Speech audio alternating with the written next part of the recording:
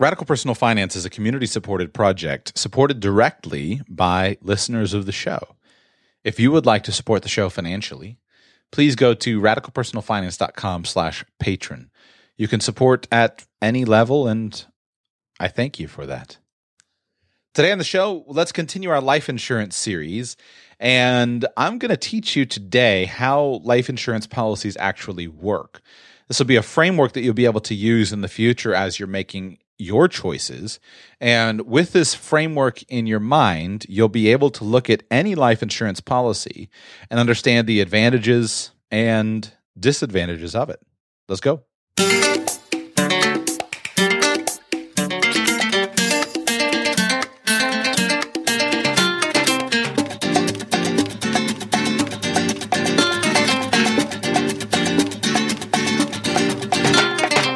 Welcome to the Radical Personal Finance Podcast. My name is Joshua Sheets.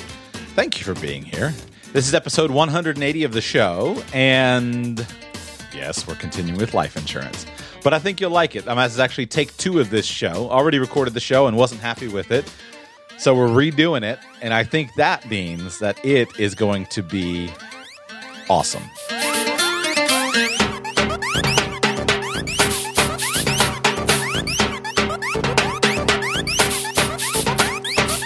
Or awesome, at least, is the goal. And I'm going to deliver on it. You know what? None of this hedging around that I often do. This show is going to be awesome, I promise. It will be awesome.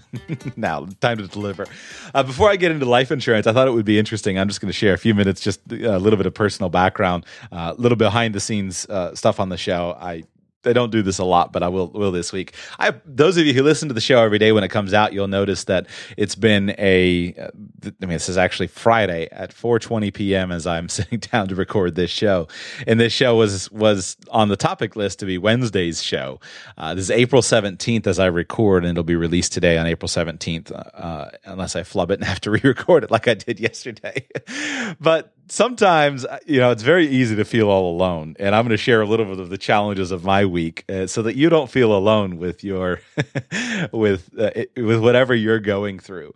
Oftentimes, especially in the world of public personality and media, the people that are engaged in delivering media, you often might think, oh, it's all easy and perfect, and you see finely tuned shows, and you never get any behind the scenes impact. I'll just share a little bit of behind the scenes with you. So this week was tax week, and I've been behind on my taxes for the last couple of months, but there have been thing after thing after thing, and this is just I'm not asking for pity. I'm just sharing almost as just some chuckles. If we were friends, sharing a little bit about the entrepreneurial journey. But I hadn't filed my taxes earlier than April here, and it's been on the list. I've been needing to get it done. But as with everything, as an entrepreneur, you're pretty much juggling everything, and there's always something that's more important. And even the last few weeks, knowing that this was coming up, I needed to get it done, but I had other projects that were more important. I'm not generally a last minute type of guy. I'm pretty much, I've never filed, I doubt I've ever even filed in April. Usually it's February or March. You get all the paperwork together, get the accounting, straightened out and get things done. So I'm not the type of person who habitually procrastinates till April 15th. But just in terms of running the day-to-day operations of Radical Personal Finance and my family and life, it just kept getting pushed back. The big challenge of the last month or so was launching the new website, and that was on a timeline because my web developer, the person who was helping me with the actual programming of the site and all of that, he was and his wife were expecting a baby, and I knew that when their baby came, he would be out of work for a while because taking care of mama and baby, and so I needed to get that done, and you never know when the baby's going to come, so I had to press and press. That was why the site was launched half finished. It's still half finished, and thankfully we were able to, because I'm able to improve things, but I wasn't able to handle the launch of the site, so I needed to get that done, and that took priority over taxes. And anyway, thing after thing. So finally, this week, Monday, I still hadn't finished the taxes. And of course, I could have simply filed an extension, and that would have been simple to do. I knew the basic numbers, so I was able to take care of the tax payment without being behind. I could have filed an extension, but I really wanted to get things done. I've never filed an extension. I wanted to get it done. So Monday, I sat down to get things done. Now, even though, and the other reason I'm sharing this is even though I talk a lot about finance and I talk about accounting, it doesn't mean that I'm always able to keep everything in my life perfectly done. I do a pretty good job, but I'm human. And what's the old joke about the cobbler's children are the ones that run around with no shoes? And I get behind on catching stuff up just like anybody. And this last few months and this last year has been very challenging with closing. Associated with my financial planning practice, I had 3 distinct business entities that were operating as part of that. I had to close those down, launching new business entities, and my accounting system had just fallen behind. Again, how do you keep things going? So I knew that I had a lot of work to do, and my accounting system needed to be more robust. I knew what needed to be done, but pushed it back. So Monday, and then Monday turned into Monday and Tuesday, and then Monday and Tuesday turned into Monday, Tuesday, and Wednesday. And it took me 3 solid days of sitting down and working from morning till night to get all of my accounting properly finished and get my books properly wrapped up and to get things detailed. Because I'm a stickler for detail. The details are where all of your good tax planning is. And I had the details. I had the rough outline. I just didn't have all the details sorted out, and then get all the returns taken care of. And for the first time in my life, on April 14th, at 4 o'clock, I printed out the return. I sat down, I signed it, had my wife sign it, and I put it in the envelope, and I walked it down to the post office at 4 o'clock on April 15th, Wednesday afternoon. Couldn't believe it. I was so ashamed of myself because you always chuckle when you drive by. I personally have often chuckled in the past. You drive by the post office and you see the lines there on April 15th, and I think, what's wrong with those people? Why can't they be ahead? And it's a good dose of humility for me that here I was on April 15th at 4 p.m. trotting it down to the post office. So that was the tax adventure, and it was good. Of course, I could have filed the extension. I had that ready to go in case I needed to just simply file the extension and do it in the future.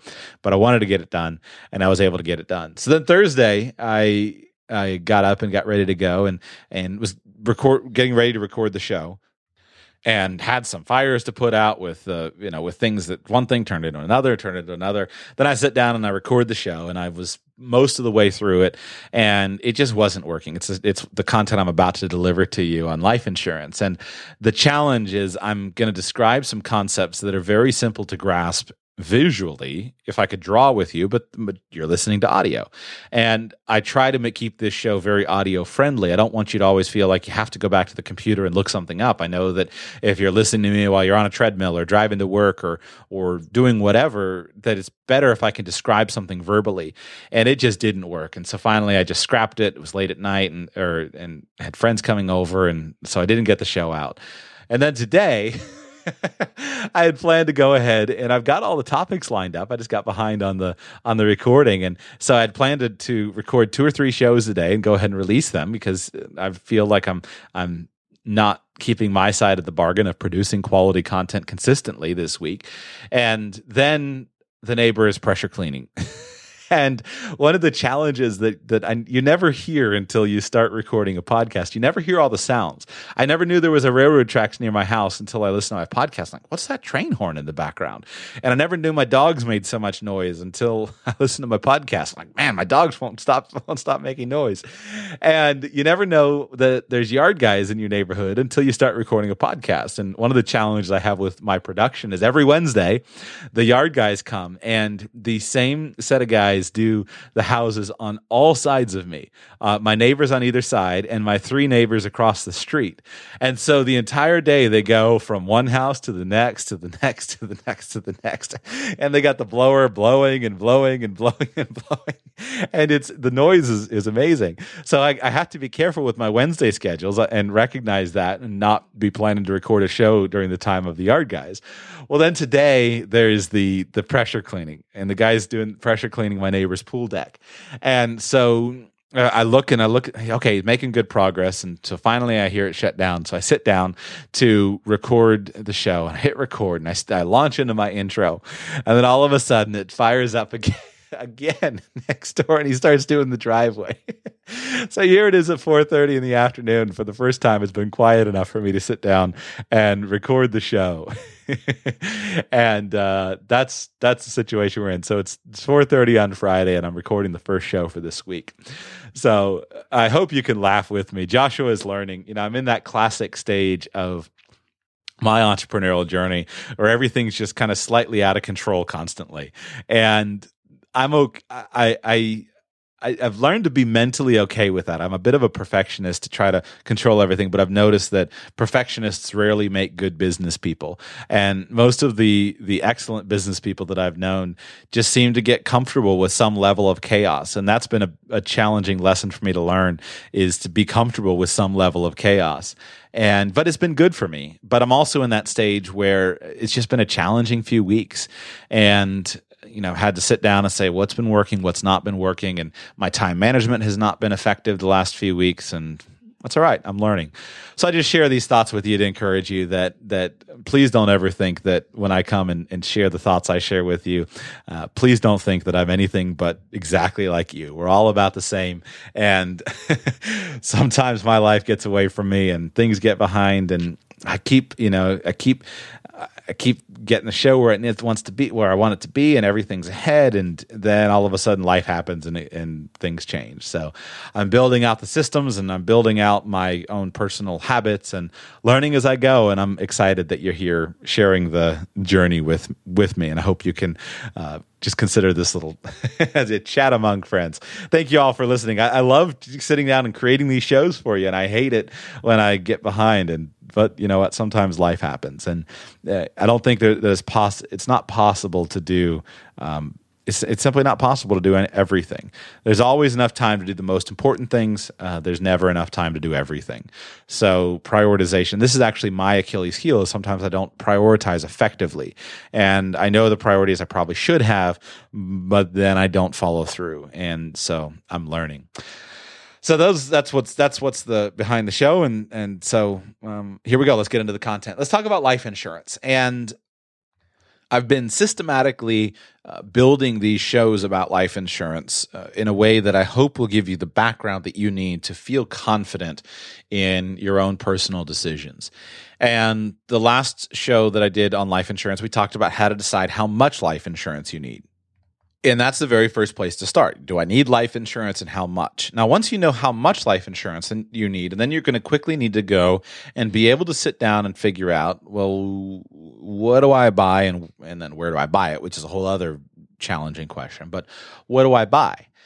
And the challenge that we face is that very few people in our society actually know anything about life insurance. And it's tough life insurance is extremely complicated in many ways. And so it's really, really challenging. So what I want to give you today is not going to be a practical recommendation on what to buy. This is not what to do. This is a little bit of the theory behind how life insurance policies work. And I believe if you understand this theory, you'll be able to get a little bit closer to being able to look at a specific type of policy and understand what it is, how it works, and the advantages and disadvantages of it.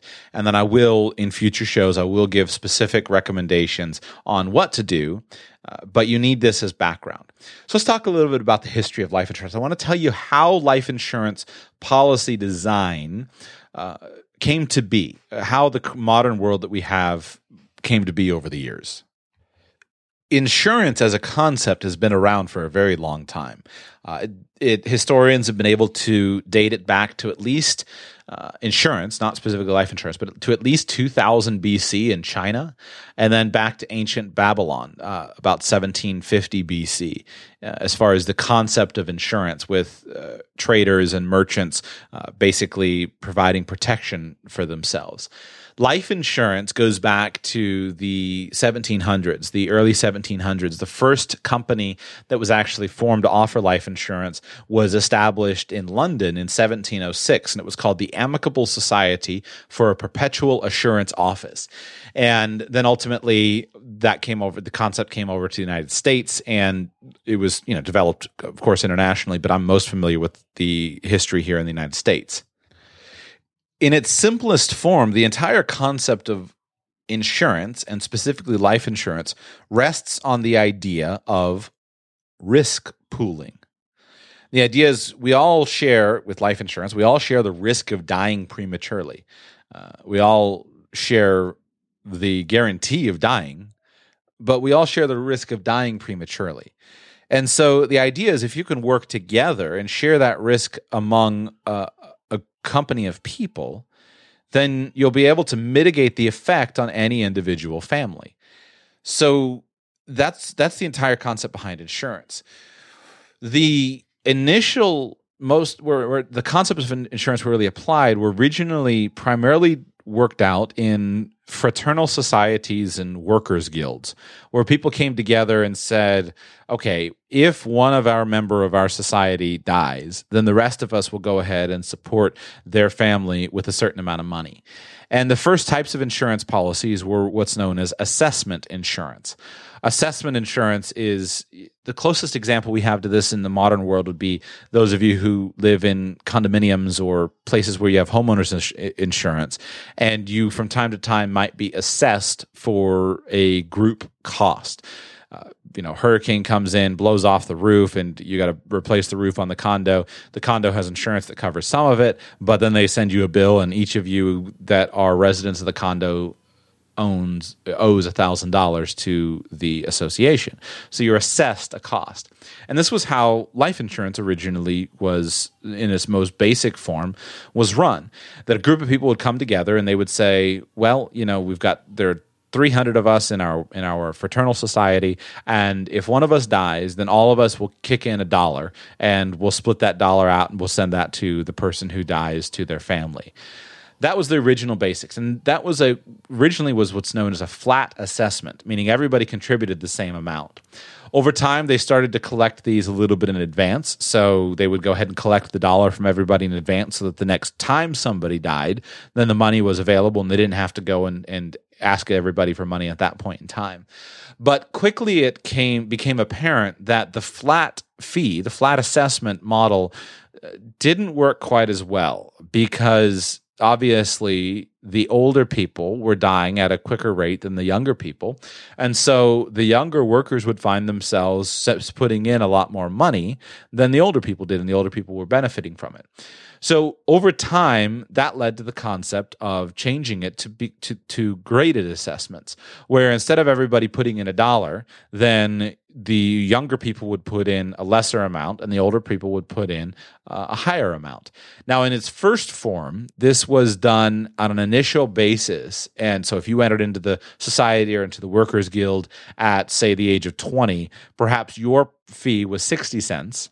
But if you entered in at 40, perhaps it was $1. And if you entered in at 50, perhaps it was $1.20.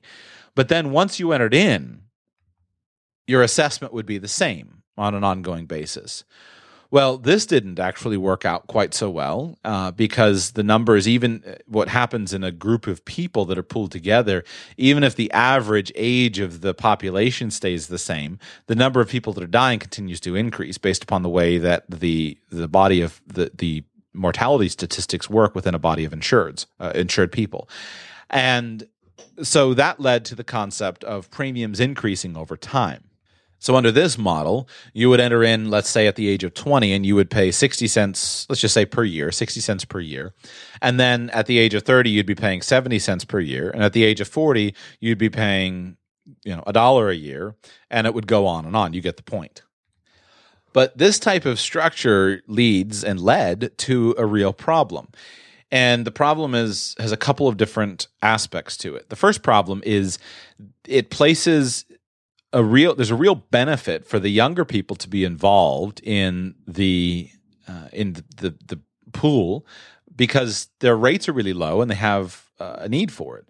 But there's little incentive for the older people to be involved in the pool because their rates are going up and they have less of a need for it. And this opens up the door for an insurance term that's called adverse selection. Essentially, the pool would experience adverse selection because the people who were older, that were healthy, were likely to say, you know what, my premiums are going up. I just don't need the insurance. I'm a pretty healthy person. Why do I need the insurance? And they were likely to withdraw and stop paying money. But the people who were sick and likely to die, they're the ones who are likely to continue paying their premiums because they know they're sick and they need the insurance. That's called adverse selection. And adverse selection is a big deal for insurance companies. It's a big deal in life insurance. It's a big deal in every aspect of insurance.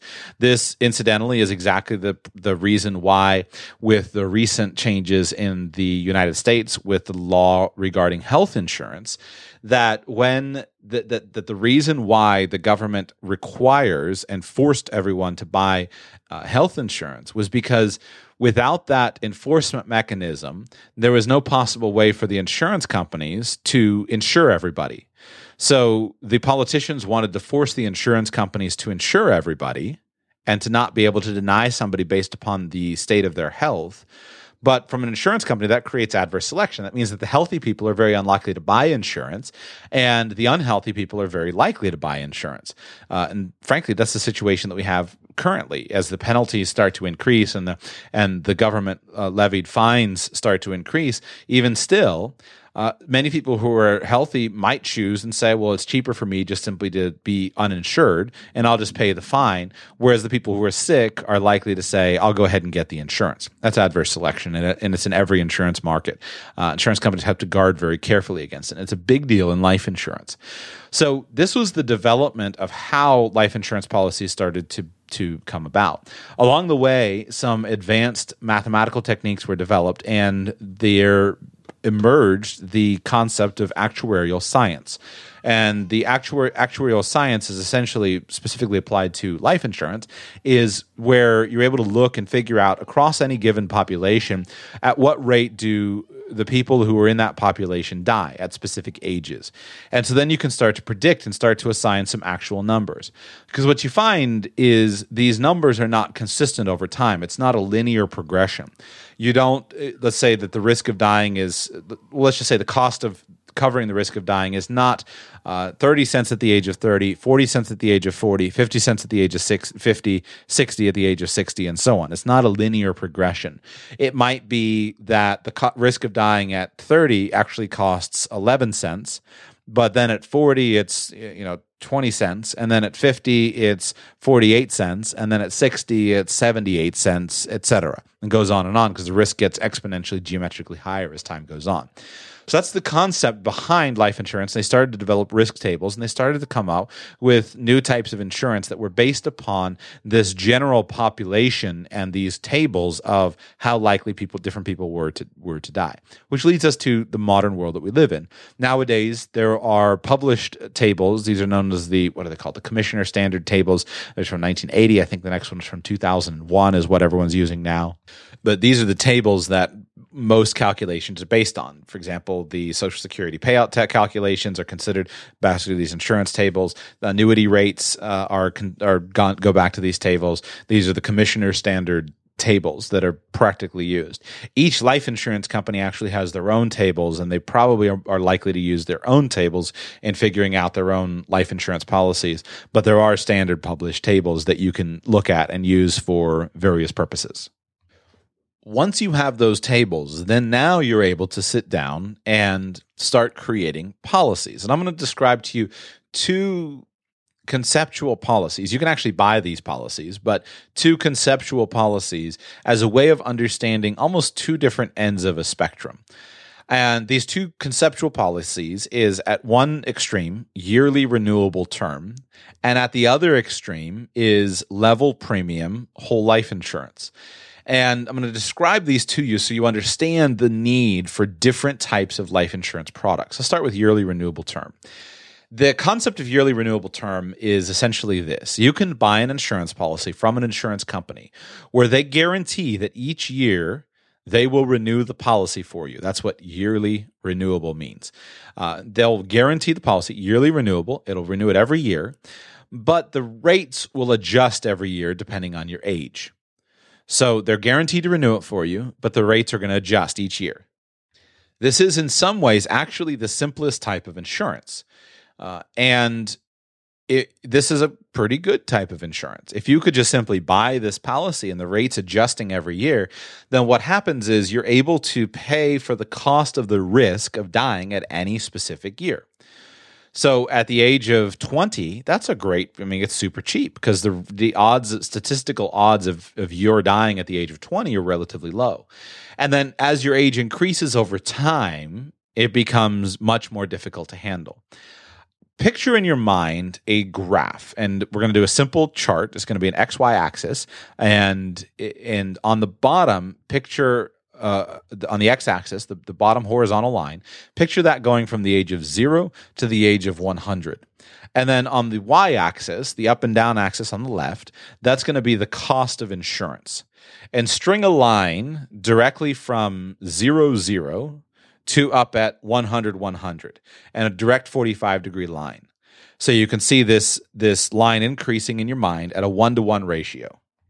For every unit of increase in age, there's a corresponding unit increase in cost. Can you visualize that? Now, that's what it would be nice in some ways if life insurance went like that, but that's not how life insurance works. Rather, life insurance is a geometric curve. So the way it actually works is take in your mind that diagonal line increasing from the bottom left to the upper right, mentally grab it with your hand and pull it down and to the right. And that stretchy shape where it's growing very slowly at the beginning and then it's growing increasingly faster, that stretchy shape is actually how life insurance rates work.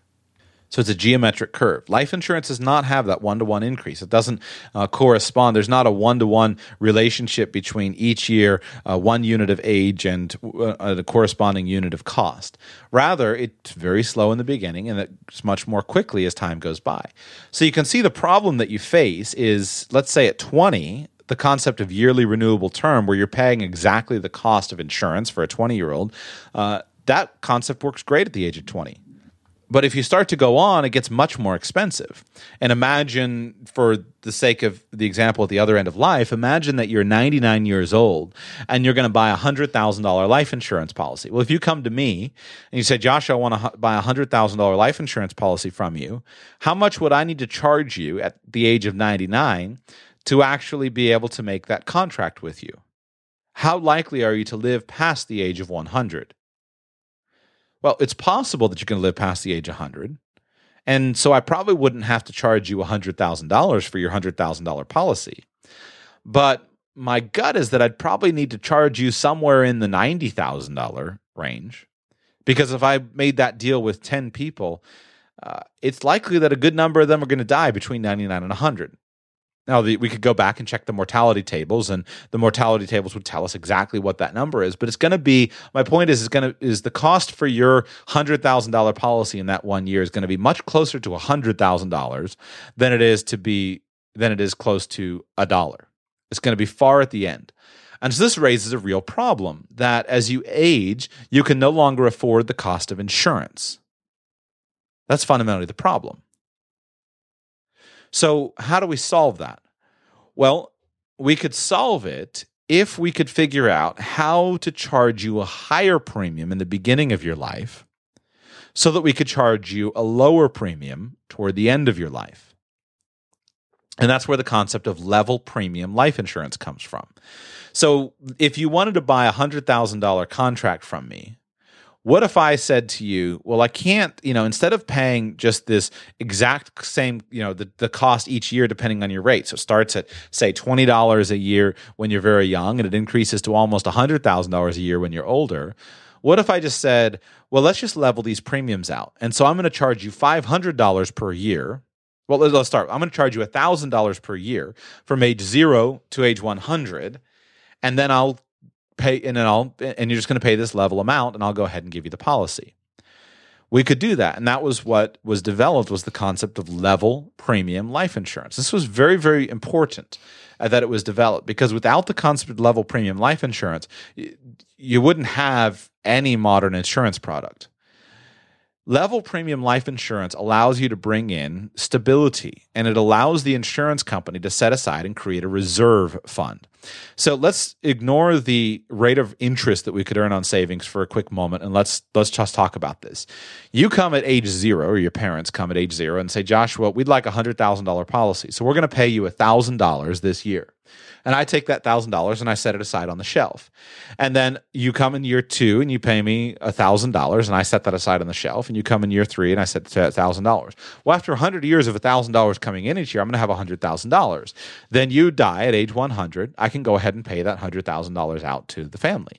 And then ideally, because we get into the concept of risk pooling, if you die at 30, I might only have $30,000, but I'm going to have more money from someone else that dies at 110, and they actually pay me $110,000, and I can pull it together. And you can immediately see my math breaks down with these round numbers. That's because I would actually need, I need to collect more than $1,000 because statistically, the entire population is not going to live on average to age 100. But hopefully, you can at least just follow the verbal logic picture. This is fundamentally how life insurance works. Now, if you add in another dimension, it really starts to work. And that dimension is money that can be earned on insurance is called the float. The float in an insurance company is the difference between the premium dollars that you've taken in and when you're going to incur the liability that you've got to pay the money out. So if I agree to insure your house from the risk of fire, you might be sending me premium dollars for 10 years and then finally your house burns down. Well, I get to use your money for 10 years and make money on it before I have to return to you the money. That's called float. And it's a very useful. Insurance is a wonderful business because you can use it to basically create money. People are giving you the money, you're taking it, investing it, and you could take that float. This was a major part. Some people, if you study, one most famous investor, Warren Buffett, this was a major part of his financial strategy, was buying and using insurance companies and then having access to the float, the money that they have where they're collecting premium payments before there's a corresponding liability that they have to pay the money out. Even still, General Re is a huge part of his portfolio and a huge part of Berkshire Hathaway, and they have massive insurance interests in many different types of insurance. But the simple point for today is just that you can take the money and you can invest it. So now I can figure out some rate of return. So let's say that in my simple example that doesn't actually work out mathematically, you give me $1,000 at age 0. I can take that and I can, let's say I invest and I earn 5% on it. Now I've got $1,050. And you give me $2,000, get $1,000 in year 2, and I add that to my investment. Now I've got $1,100, $2,100, a little bit more on my money. So my money grows over time, and I start to create extra money, and that builds my reserve fund. So this reserve that I have to keep in case you die, and the interest that I'm earning on it is fundamentally how an insurance company operates.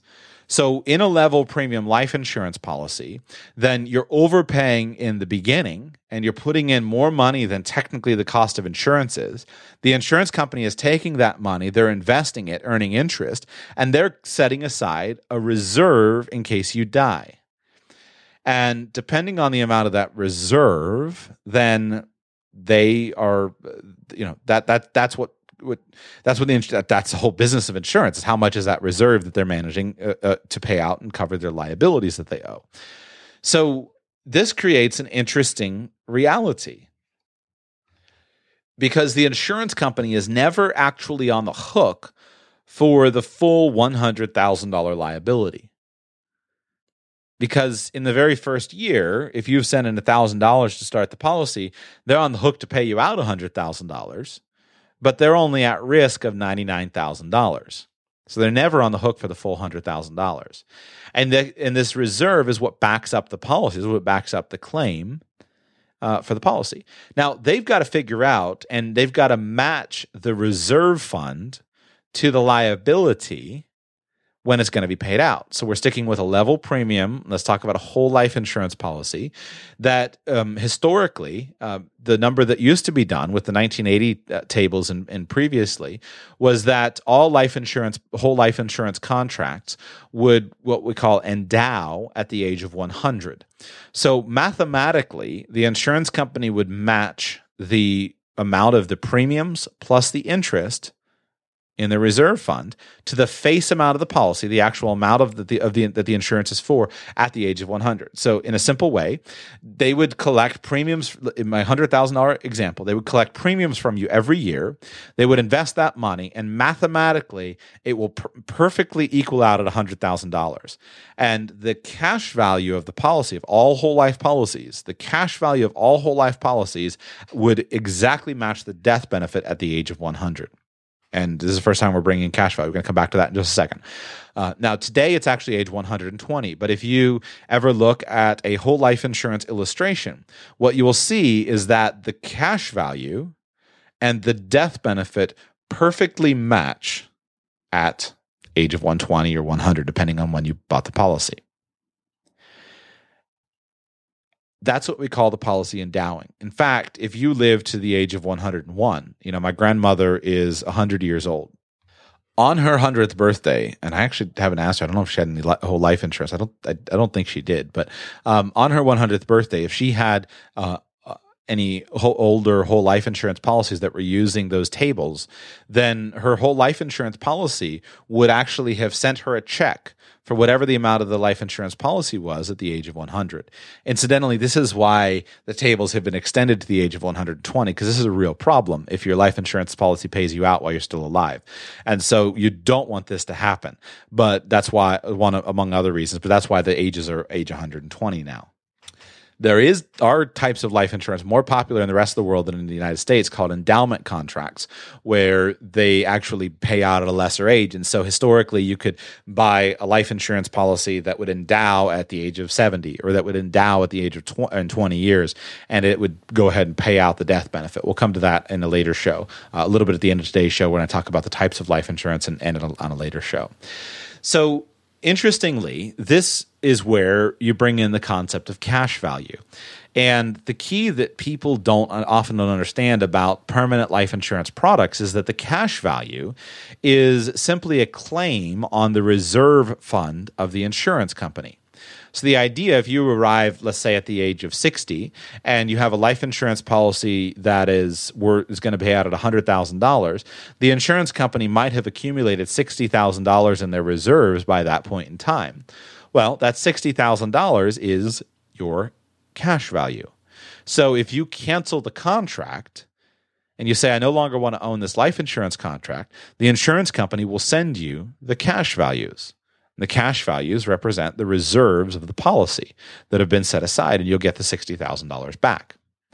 Now, the actual amount of the cash values will vary because we got to bring in some other factors.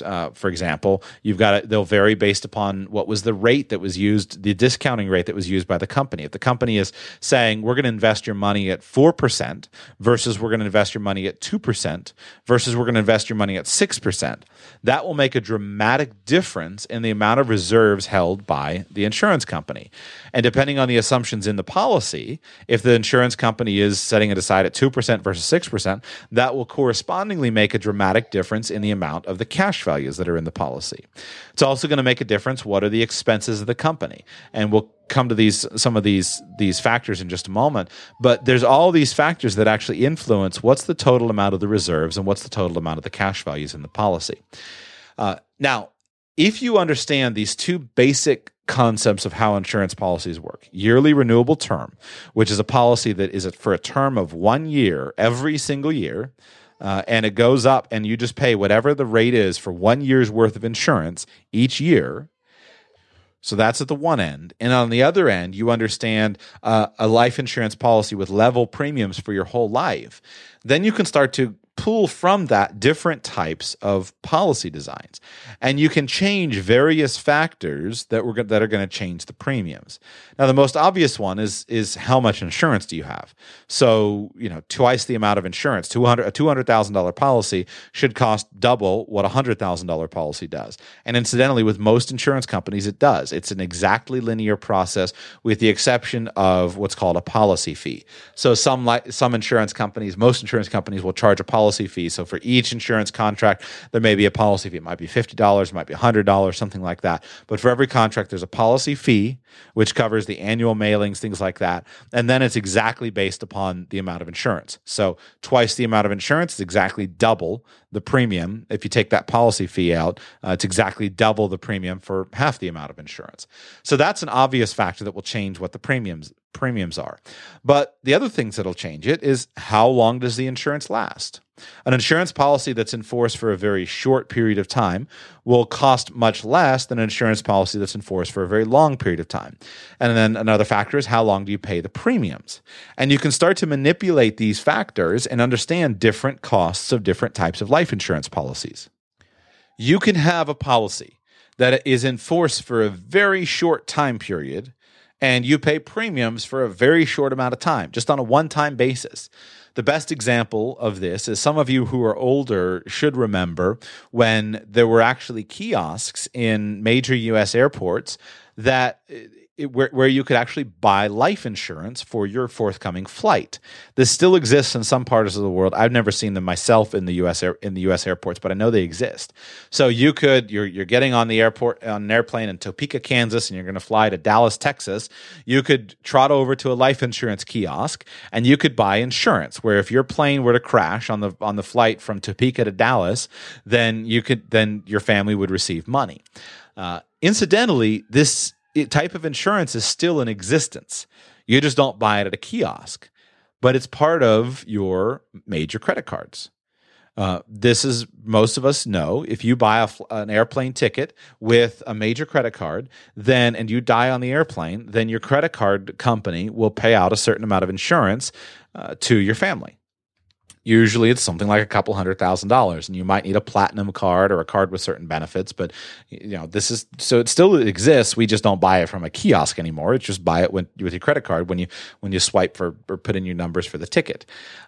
That's the shortest period of time that frankly I can about imagine. A 2-hour flight and a one-time payment, and your cost of insurance is going to be pennies. That's why it's included for free as just one of your credit card payments.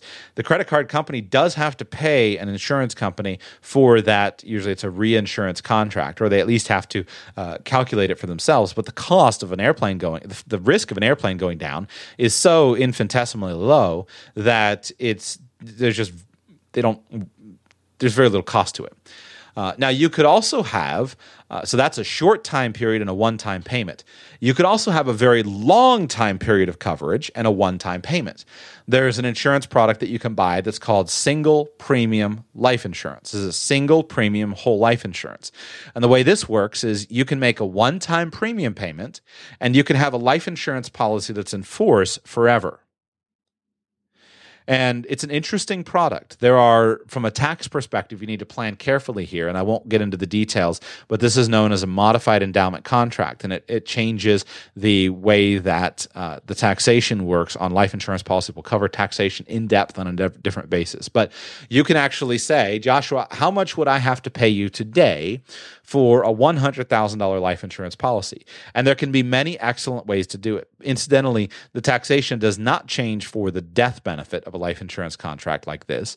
So if you buy a $100,000 policy, let's say you're 30 years old, maybe the premium for that is going to be something like, $40,000. And so you write a check for $40,000 and you immediately have $100,000 of life insurance in force. If you die, that $100,000 goes income tax-free to your family under U.S. tax law, just like every other life insurance policy does. It's just that if you cancel the policy and you take the cash values out, or you borrow the cash values out, that's where the taxation changes on a policy like that. But single premium life insurance is a fascinating type of insurance product.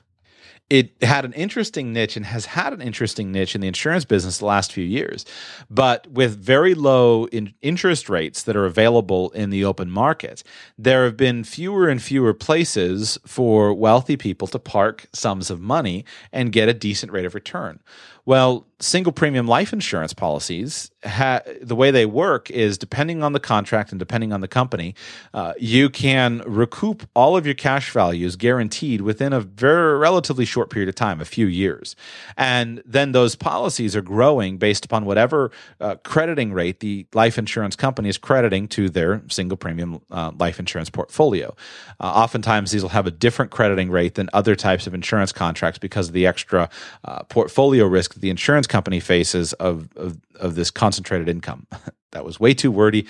Ignore that if it didn't make sense to you. I'll cover that in a future show. I don't want to get into the details. But the point was, you could buy, let's say you bought a $100,000 policy. It cost you $60,000 cash today, but you're guaranteed a $100,000 life insurance contract. Your immediate cash values in the policy may have been $56,000. That covers the agent commission and the underwriting expenses for the company. But after 3 years, you're guaranteed to have your $60,000 in your cash values. And now from then on, it's growing. And let's say the insurance company was crediting you a few years ago when I was actively working in the market, the insurance company might have been crediting you at 5% or 6% on your money over time, but you're looking around and you can't buy a CD at 0.5%. So it was for the right sets of dollars where, for the right person, the right circumstance, it was kind of a neat opportunity because, if you could do with having the money locked up in a life insurance policy, it's kind of cool. There was no downside to it. And as life insurance agents, one of those nice situations where there's no potential downside to the customer, as long as you've worked through the tax things and you know the taxation that you're going to incur when you take the money out and you've calculated it to be an alternative, what are the alternative uses of the dollar? It was kind of a cool situation. So that's called single premium life insurance. Very, very, very, very, very small niche. That's not the type of thing it's not appropriate for life insurance coverage for a general family, but it could be a useful place for somebody to park some money within the context of life insurance contract. Now, on the same hand, so that's long period of time coverage. That's whole life. It's enforced for your whole life, and it has a one-time payment. That's single premium life. Now, you can also have a long time period of coverage and a long period of payments. So traditional whole life insurance, it works exactly like a level premium whole life insurance that we talked about. In insurance lingo, this is historically called ordinary life. An ordinary life insurance policy is a life insurance policy that's enforced for your whole life, and it has level premium payments that don't change throughout your lifetime. So you have a long period of coverage and a long period of payments, the payments you pay throughout your entire lifetime. And by manipulating these options, you can design any number of policies. So you can have, you can shorten up the time period and shorten up the payments, and you can have 5-year level term life insurance, or what's one of the most popular life insurance products on the market today, a 10-year level term life insurance policy. You shorten your period of time up to 10 years, and you shorten your period of payments up to 10 years. And if you wanted to keep the time period at 10 years, but you wanted to shorten your period of payments, many insurance companies will allow you to pre-fund a policy. And essentially you open a bank account with the insurance company, you put in your premium payments. And so you usually couldn't do it as a 10 years. Some companies would be, 5 years, 7 years, 8 years restriction on this.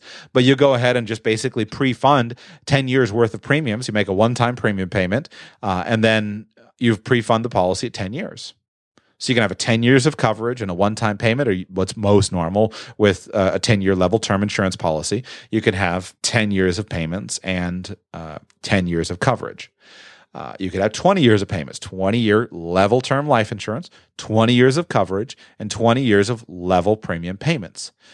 You can have life insurance that's enforced forever, so a whole life insurance policy, but you can have different payment periods so you can fund it for 10 years. You can pay 10 years of premium payments and the policy be enforced forever. You could pay 20 years of premium payments and the policy is enforced forever. You'll hear these are not popular in today's insurance market, but you historically had things like what were called in the lingo, it's called 10-pay life. It's 10 payments for a whole life policy, 10-pay life or 20-pay life, 20 years of payments for a whole life insurance policy enforced for life. Or you would have life paid up at 65, which means you make the premium payments every year through 65. The insurance contract is enforced forever.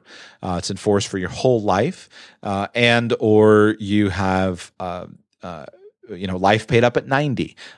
You had what's called extraordinary life. All these insurance lingos, they're all referring to different variations of how long is the contract in force and how many years am I paying premiums. Those are the variations that are changing. Back to the yearly renewable term, you can still buy yearly renewable term. I will do an entire show on this of why I prefer that young people buy yearly renewable term instead of level term life insurance. I'll do an entire show on it with numbers and as examples and all of that in the future. But simplistically, the way these policies work is you can have the policy through an age. So earlier when I was describing how a yearly renewable term contract work, I led you to believe that you could keep this through the age of 100. The problem is that if the insurance company offered that deal, it results in adverse selection. That same problem that they figured out a century ago with the assessment policies. If you got into a situation where you're 60 years old, you've got incredible health, but you're looking here and saying, man, my life insurance is getting so expensive, then I don't want this anymore. I'm in great health. That's a problem because the only people that look down and say, I'm 60 years old, man, my life insurance is getting expensive, but I really need to keep it, are the ones who are sick. So all yearly renewable term contracts that are commercially available, with the exception of some variations of group policies, will be based upon cutting off at an age. So it might be yearly renewable term insurance to the age of 60 or to the age of 70 or to the age of 80. And in those later years, the premiums are going to be very, very high, but you can keep them in force for up through the age of 80. But you can't keep a term insurance product in force through the age of 100. All term insurance products are in force for a specific amount of time, a specific term. That's why they're called term life insurance. So there are ways to manipulate these variables, and you can create an insurance policy by manipulating these variables that meets the needs of the specific financial scenario. I'm specifically avoiding talking about variations of universal life insurance, but universal life insurance, I'm aware of it. We'll talk about it in detail at another time, but hybrid is basically a hybrid between term life insurance and whole life insurance. And so there you can actually get even more flexible, where you can, with universal life insurance, you can be very flexible on your premium payments. One of the major benefits of universal life insurance is you can, instead of having an inflexible, unchanging premium, which is what a term insurance policy will have or a whole life insurance policy will have. With a universal life insurance policy, you can change the premium on a yearly basis. In some years, you can pay more premium in some years, you can not pay a premium at all. This comes with a massive amount of risk, and universal life insurance policies have bit a lot of consumers on the butt because they just simply were not. They didn't understand. People don't understand. Universal life insurance is an incredibly complicated product, and the vast majority of people don't understand it properly. And in my opinion, probably I don't know the percentage. I don't know if it's the majority or the vast majority of policies, but they're underfunded, and there's some real conflicts of interest between the agent and the client that will often lead to them being underfunded. We'll cover that when we do a universal life insurance show. But universal life insurance is a very valuable product because it comes with a lot of flexibility on this amount of the time that the policy's in force, and also the amount of the premiums. So in the right hands, in an expert's hands who understands how the contract works, it can be a very valuable product. It can be especially useful for funding. Because of the flexibility, it can be especially useful if you're using a life insurance contract to fund a deferred compensation plan of some kind. But by varying these options, then that's it. That's what we change. So how long does the policy last? How long do you pay premiums? Another factor, though, that changes these numbers is what happens to the amount of the insurance. So you can have life insurance policies where the amount of insurance is level. You buy a $100,000 contract. As long as you have the contract, it's going to pay out $100,000. You can have life insurance policies where the amount of money is increasing. You can have increasing coverage. And that can be on term insurance policies. It can be on whole life insurance policies. Every year it grows by the rate of inflation, for example. $100,000 this year, it's going to grow at 3% every year. You could do that. You can also have insurance policies where the amount of coverage is decreasing. The best example of coverage here is when you buy a house and you take out a mortgage, and that mortgage is filed with the courthouse. You will quickly receive in your mailbox dozens and dozens of solicitation letters from various life insurance companies offering you protection from your mortgage to pay off your mortgage if you die. These are often a type of insurance. It's called decreasing term life insurance, where each year the amount of the coverage decreases as you pay off the mortgage. And that's a perfectly valid approach. Usually, you're going to want to shop them a little bit more than just buying them directly from whoever mails you. But if your only purpose in having an insurance policy is to satisfy a liability in case of your death, then if your mortgage balance has dropped from $100,000 to $90,000, you don't need any more than $90,000, and so you can buy a decreasing term life insurance contract.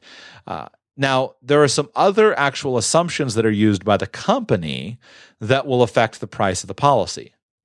These are the assumptions that are invisible to you, the consumer, but these will affect, if you're buying term life insurance, they'll affect the price of the term life insurance that you pay. They'll also affect, if you ever wonder, why don't all companies pay the same? It's these factors I'm just about to mention. But if you're buying some sort of permanent life insurance product, especially a product that has cash values associated with it, these will dramatically affect the amount of the cash values that are in the contract. And so these, simplistically, this basically what is the mortality rate of the risk pool. So in any body, let's say you have 1,000, in the insurance business, we call them insureds. You have 1,000 people who are insured by the company. So 1,000 insureds. At what rate are these people dying? Is this a group of triathletes who are very healthy and none of them are fat and none of them smoke and they're just, they go to their doctor every year and they wear their sunscreen so they don't get their skin cancer, if that's even true. And so is this a very healthy group, or is this a group made up of a bunch of 400-pounders who are smoking 3 packs of cigarettes a day? So depending on what the actual rate of people dying is within the risk pool, that will affect the cost of the contract and or the benefits of the contract. That's why if you smoke, your rates for your term life insurance, and here's a little bit of industry tidbit for you. If you smoke, the rates of term life insurance are usually 2 to 3 times what they are for a non-smoker for term insurance. 2 to 3 times what they are for a non-smoker. Interestingly, for whole life insurance or various types of permanent insurance contracts, it's not anywhere near, at least many of the scenarios in the past, I get rusty because I'm no longer in this business, but in the past I've done this comparison, it's nowhere near 2 to 3 times the difference of cost. And because whole life insurance contracts are always based upon a guarantee of paying out, whereas term life insurance contracts, the vast majority of term life insurance contracts never pay a death benefit. So because they run out, people outlive them. So if you smoke, that affects the price of the policy. If you're overweight, that's why there's different grading mechanisms. If you have a certain type of medical condition, you have high blood pressure, you have diabetes, you had a heart attack, then you're going to get graded at a different amount. And that's because you're going into a risk pool into which there's a different mortality rate, and you've got to be charged appropriately for the insurance company to be able to handle that. Insurance companies, this is an area of competition among companies. Excellent underwriting or somewhat loose underwriting can lead to various companies it can lead to long-term results. So this is why I feel very strongly that you're going to be best served if you can find a life insurance agent who is accustomed to working with many companies, and especially someone who has access to a broad number of companies, because there's some real competitive advantages of different companies price different types of medical conditions differently. For some companies, tobacco use is a big deal, and for some types of policy design. For other companies, you can get better rates. For some companies, for example, in the past, I always enjoyed smoking cigars. Well, some companies will give a cigar smoker a slightly higher rate. Some companies will give cigar smokers exactly the same rate. Some companies, you can smoke, 5 or 10 or 12 or 15 cigars a year. Some companies, you can smoke 3 cigars a day, but as long as you're not smoking a cigarette, you're in good shape. So you need an agent who has the expertise to be able to say, I had a client one time who owned a cigar shop. And so this guy smoked cigars like crazy. Well, how many cigars is he smoking every day? Well, with some companies, his rates are going to be double or three times as much because he's going to be getting to put into tobacco classifications. But there are a few life insurance companies that I could use where we could go in and you could write a term insurance policy and he's going to pay exactly the same rate as everyone else. So companies will compete with one another, and some of them feel like, you know what, I can accurately underwrite the risk of heart attack. So I'll go ahead and accept somebody who's had a heart attack in the past, but other companies say, no, I can't accurately do that. Some companies develop very healthy pools of insureds. And this is good if you're an insurance company. You've got lots of healthy people paying you money. And so they develop that, and that can be a real advantage. So if I've got someone who's very healthy, then in the long run, I'm going to make sure they're with a company where that is very valued.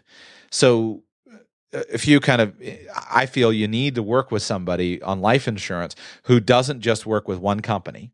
This is the real disadvantage that a lot of people who write life insurance, for example, I had some friends who their primary business is property and casualty insurance, but then they write a little life insurance on the side with their one company. It's a real disadvantage to working with that. It's not that it's necessarily bad, but you're better off served if you can work with somebody who has access to a lot of companies. And you also want somebody with some expertise.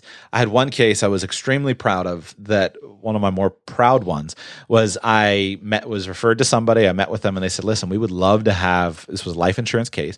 We would love to have life insurance. But when we've talked to like 3 different agents and nobody can find us insurance. And that was because the husband, I was working with the wife in this case, but the husband was in his 50s or 60s and had a quadruple bypass surgery a number of years previously. And I said, well, give me a shot. And the way those things usually work, those types of engagements work, is you enter into a process of medical underwriting prior to applying for insurance. So you get authorization from the client to release their medical records. And I worked with a specialty broker who was a high-risk broker. And this specialty broker was excellent at placing very difficult cases. So you order the medical records and then you send the medical records off to various underwriters at different companies. And there's a real level of expertise in this market. And you package them up and you send them off. And we were able to get an offer on life insurance for this client who was just a few years out of a quadruple bypass heart surgery. And now the client chose not to accept it because the rates, even though we got an offer, and everyone else hadn't even been able to get a single offer from an insurance company. But even because we were able to get an offer, but even so, the rates were still too high and it just wasn't worth the premium dollars versus the risk. But I was pretty proud of that. You know, it makes you feel good as an insurance agent when you've had 3 or 4 other agents that hadn't been able to find a coverage, and you're able to say, look, here, I've been able to get you an offer. So at least you could get some insurance coverage if you want to. Incidentally, this is one of the major people have asked, one of the big questions people are asking me to answer. Josh, we'll talk about term insurance versus whole life insurance. You do enough work as an insurance agent, and you start to work with enough people like that, and you start to recognize that life doesn't always go as planned. In the sense of, well, I'm just going to buy a 15-year level term life insurance policy, and in 15 years, I'm going to be so rich that I'm self-insured. Life happens. And you've got, especially as an insurance agent, you've got to make sure that you're always keeping a couple of things forefront. And one of them is cost, and another one is flexibility. And you need a financial plan that is very flexible, because there have been a number of situations. I mean, just consider this. You're working with a young family. Everything's going great. And you're 10-year, you say, we're going to buy this 20-year term life insurance policy. And I've been in this situation. There's real examples. You're going to buy a 20-year term life insurance policy. That's it. And after 20 years, you're going to be fine. The kids are going to be growing out of the house after all. You're having we're under 2 now. I think we're about 2 kids. You're going to have 1.8 children. And you've got them now. You've got a 3-year-old and a 1-year-old. So Johnny and Sally are going to be grown and gone and out of the house. And you're going to have all this money set aside because you're going to just pump money into the buy term, invest the difference sales pitch. You're going to have all this money set aside, and the markets are going to be great. You're going to be super rich, and you're not going to need insurance anymore because you're going to be a millionaire in 15 years. But then all of a sudden, things start to conspire. And here are the things that happen. You find out that Johnny's got autism. and it's severe autism, or Johnny slips and falls while he's diving, and now Johnny is mentally incapacitated. And so now all of a sudden your planning horizon, instead of being able to launch Johnny after 20 years, you're now in a situation where Johnny is, he's going to need help for the rest of his life. And now as a parent, you now have a child with special needs. And not only do you have to plan for the rest of your life, but you have to plan for the rest of Johnny's life. And now, in addition to that, the stress of having a child with autism drives you and your spouse apart, and you wind up divorced. And so now, because you're divorced and you're going through the turmoil and the stress there, I'll pick on dad. So dad starts eating too much. Dad cheats on his wife because he can't handle the stress, and mom's all worried about Johnny, and dad just goes and finds a how do they call it in French, a paramour on the side, a mistress on the side. That drives the relationship apart. The divorce destroys the finances because now you have mom and dad trying to maintain separate households, and they're trying to take care of a child with special needs. It destroys the finances, and then the destruction of the finances and the destruction and the stress of caring with a child with special needs, dad starts eating Krispy Kremes on the way to work every day, picks up smoking again, which he quit when the kids were born, but he picks up smoking again. And now all of a sudden, dad runs into some medical issue or gets diabetes. And now 20 years later, you need life insurance and you can't get it, but you're poor because you had a special needs child and you invested all your money in trying to help your child get well again. And you can't get insurance anymore because you've got diabetes and your A1C levels are through the roof. Been there, done that. And that's tough. When you're a financial planner trying to help a family in that situation, that's tough. So you've always got to keep these things when building financial plans. And right now I just talk to you financial planners. Make sure that you are keeping flexibility forefront in your mind. You need to build flexibility. You need to, you don't just account that everything's going to go great. The other thing I could throw into that scenario, I forgot I got all excited with my example, but all of a sudden, you go through a period of time from, 2000 to 2015, and you've got the so-called lost decade, and you faithfully put your money into the index fund every year, and you're sitting there in 2010 with the same amount of money you had in 2000. Because by the time you pulled out your fees and your commissions, all of a sudden now you're at exactly the same situation where the dividends weren't enough to make it grow. So this is real life. This is real life financial planning. So yes, it's good to start with an actual outline of what you're going to do, but build flexibility in. Plan for things not to work. There's a reason you carry a spare tire in the trunk of your car. There's a reason why you don't leave at the last minute. You leave early. You account for traffic. And your financial plans have to account for that as well. So we're talking about it another day, but that's one of the reasons why I'm so passionately anti-level term life insurance for young people. Young people need to have renewable term life insurance because it builds flexibility. And what can happen is, in essence, in 30 more seconds on this topic, and I'll get off of it, but with yearly renewable term life insurance, you've got choices. You don't automatically lose your insurance in 10 years. Rather, you have the choice to be able to continue your insurance for a very long period of time. Like all of my term life insurance is called term insurance to the age of 80. I've got from now through the age of 80 at which I can keep the insurance. Now, the rates get very expensive in about your late 40s and 50s. I don't plan to keep the term life insurance until that time. But I'll tell you what, if I need it, I'm glad to have it. If I'm still healthy at 45 and I need life insurance, I'll just go ahead and buy a cheap 10-year level term life insurance policy at that point in time. And then I'll get my cheaper deal and I'll drop the term life insurance. But if my wife and I have 2 kids and our second one is a baby girl and she's expected this in June, and what if all of a sudden I find out in June that I have a little baby girl that's born with Down syndrome? Well, all of a sudden, my world and my financial plan gets completely changed. Completely changed. So one of the other things that's very valuable to me about my term insurance is I can convert it from term life insurance to various types of permanent life insurance and whole life insurance anytime between now and the age of 60. So that gives me the option. If I were to sit down and say, wow, now all of a sudden, instead of me just planning for the financial future of my wife and me, I've got a plan for the financial future of a child with special needs. Now I've got another arrow in my quiver, so to speak. I can, and if in the meantime I've gotten sick or fatter, and I need to buy, I can't get insurance at good rates, I've got it all locked in while I was young and healthy and in good shape.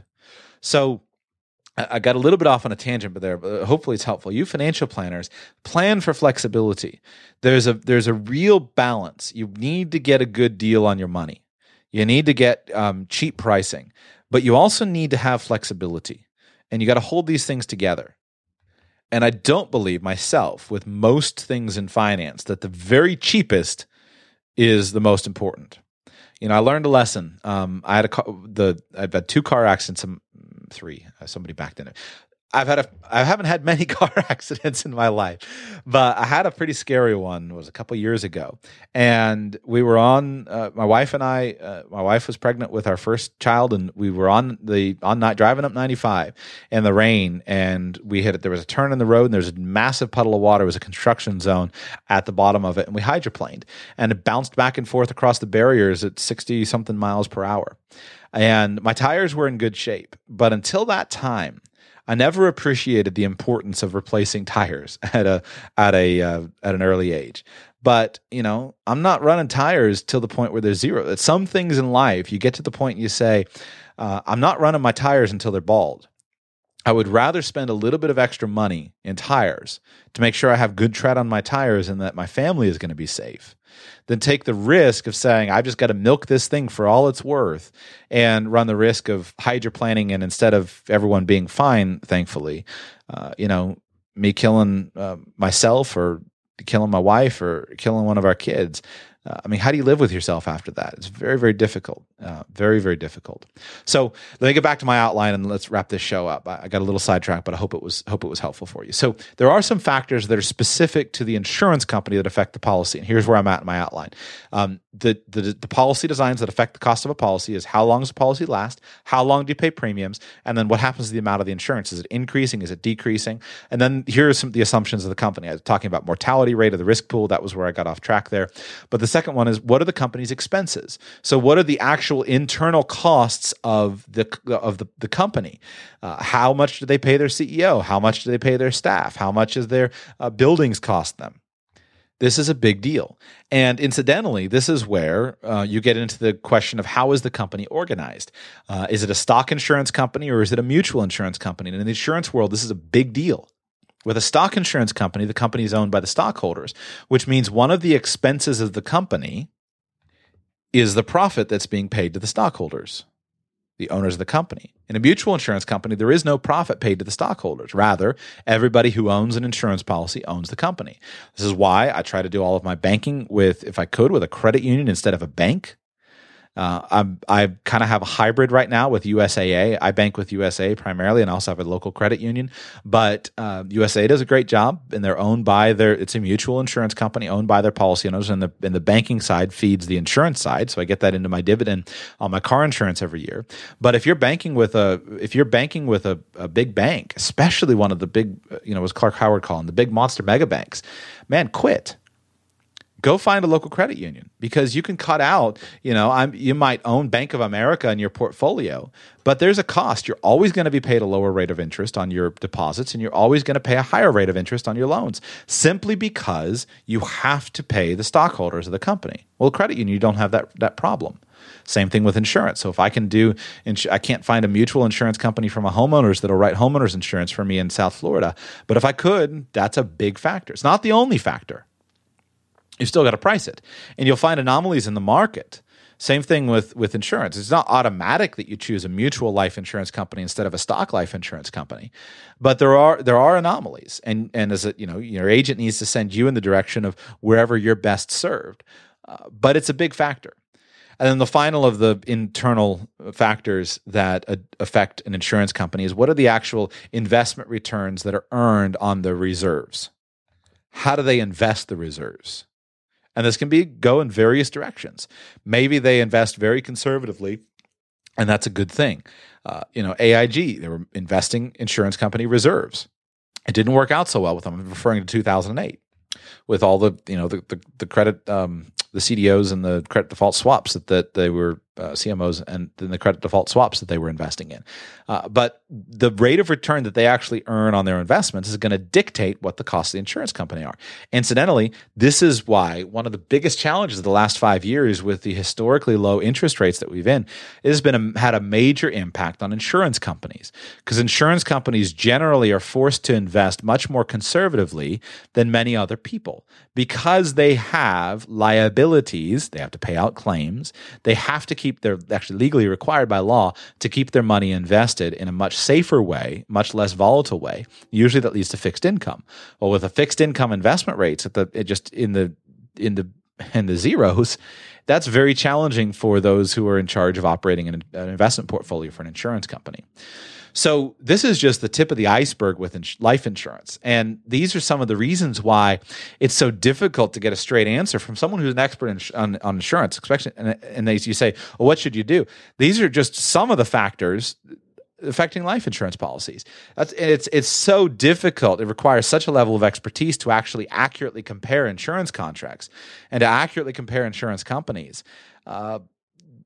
That's why, in general, with mainstream personal finance advice, basically, your advice is, just buy some cheap, 10 or 20-year level term life insurance.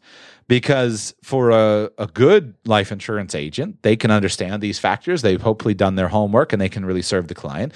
But for an unethical life insurance agent, you can take advantage of people all over the place. And many life insurance agents have, which is why the life insurance industry has such a horrific reputation.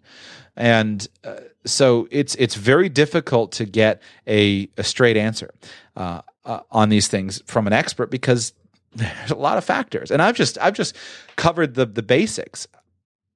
I'll go over policy design, ideas in a different show and go over each type of life insurance. But there are essentially 5 basic types of life insurance contracts. There's term life insurance, there's whole life insurance, there's universal life insurance.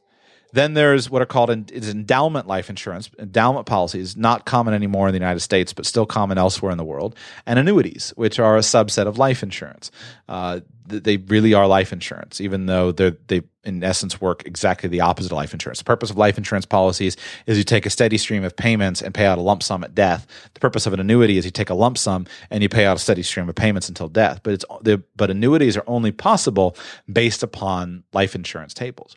So you take those 5 basic types of life insurance contracts, and then you add on all these other words. Are we talking about a traditional life insurance policy, a portfolio-based policy? Are we talking about a variable policy? Are we, variable has to do with what is the investment contract. And you say, well, should I own mutual funds inside my life insurance policy? That's variable life insurance policies. Then you get into, is this a fixed contract or is this an indexed contract? Or the worst, is this a fixed indexed contract? And then you play with all of these payment options. You pay limited pay it up at a certain age, ordinary life insurance, single pay, and you get to add in the modified endowment contract rules, and you wind up with literally thousands of different various permutations of life insurance. That's why we have the modern life insurance world. There's a very simple, don't get too cut away with all of that for right now. Think back and don't lose track of what I explained at the beginning of today's show. Yearly renewable term, level premium, and the mathematical constant is that the risk that's borne by the insurance company has to be met based upon the premiums that are being pledged by the insured. And all of the factors I just went over are just simple mathematical manipulations of that general concept. So I hope you found this enjoyable. I feel a lot. I don't know if it was an awesome show, but I feel a lot better about it than yesterday. Yesterday when I recorded this and I erased it and did this one that you just heard, I was trying to go over those charts and it just didn't work. So hopefully this was a little bit more effective. I hope you're enjoying this approach. I've never in my life found any financial commentators who's done what I'm doing here. I'd learned all this stuff the hard way myself. And this is the conversation I never was able to find. But I'm trying to. I mean, this is life insurance 101. This is what you learn when you go get an insurance license. It's not actually that complicated. So maybe I'm making it sound more complicated than it is. But hopefully this will give you a little bit of insight to start to understand, the insurance contracts that are on the market and the different ways that you can use them and some of those aspects of it. So that's it. I hope you've enjoyed this show. Happy Friday to you all. I hope you have a great weekend, and I will get this out here on Friday. And we should be back to next week. I've had different people recommend that I just stop even trying to do daily shows, and I've thought about it, and maybe I should promise you 3 shows a week and do more, and we'll see. I'm thinking about that. I really think the major problems with the production show right now are just all me and on my own personal systems, and I'm working it out, and I'll share them with you, and I'll share with you my solutions. But I just thank you for listening, man. It means the world to me that so many of you take the time to listen, and I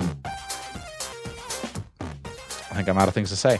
If you enjoyed this has been helpful for you, and you're not a patron, and if you are a patron of the show, thank you so much. And if you're not a patron of the show, please consider becoming a patron of the show. We are doing well. We are up to 154 individual patrons of the show and $1,540 a month of monthly support. And those of you who were in the original regulars program, make sure you've switched over to Patreon. So I've closed out the other PayPal-based system and moved you over to the Patreon page. And if you're not a patron of the show, would you consider doing it? RadicalPersonalFinance.com/patron, and you can see all of the incentives and bribes that I have there for you. That's it. Talk to you all soon. Thank you for listening to today's show.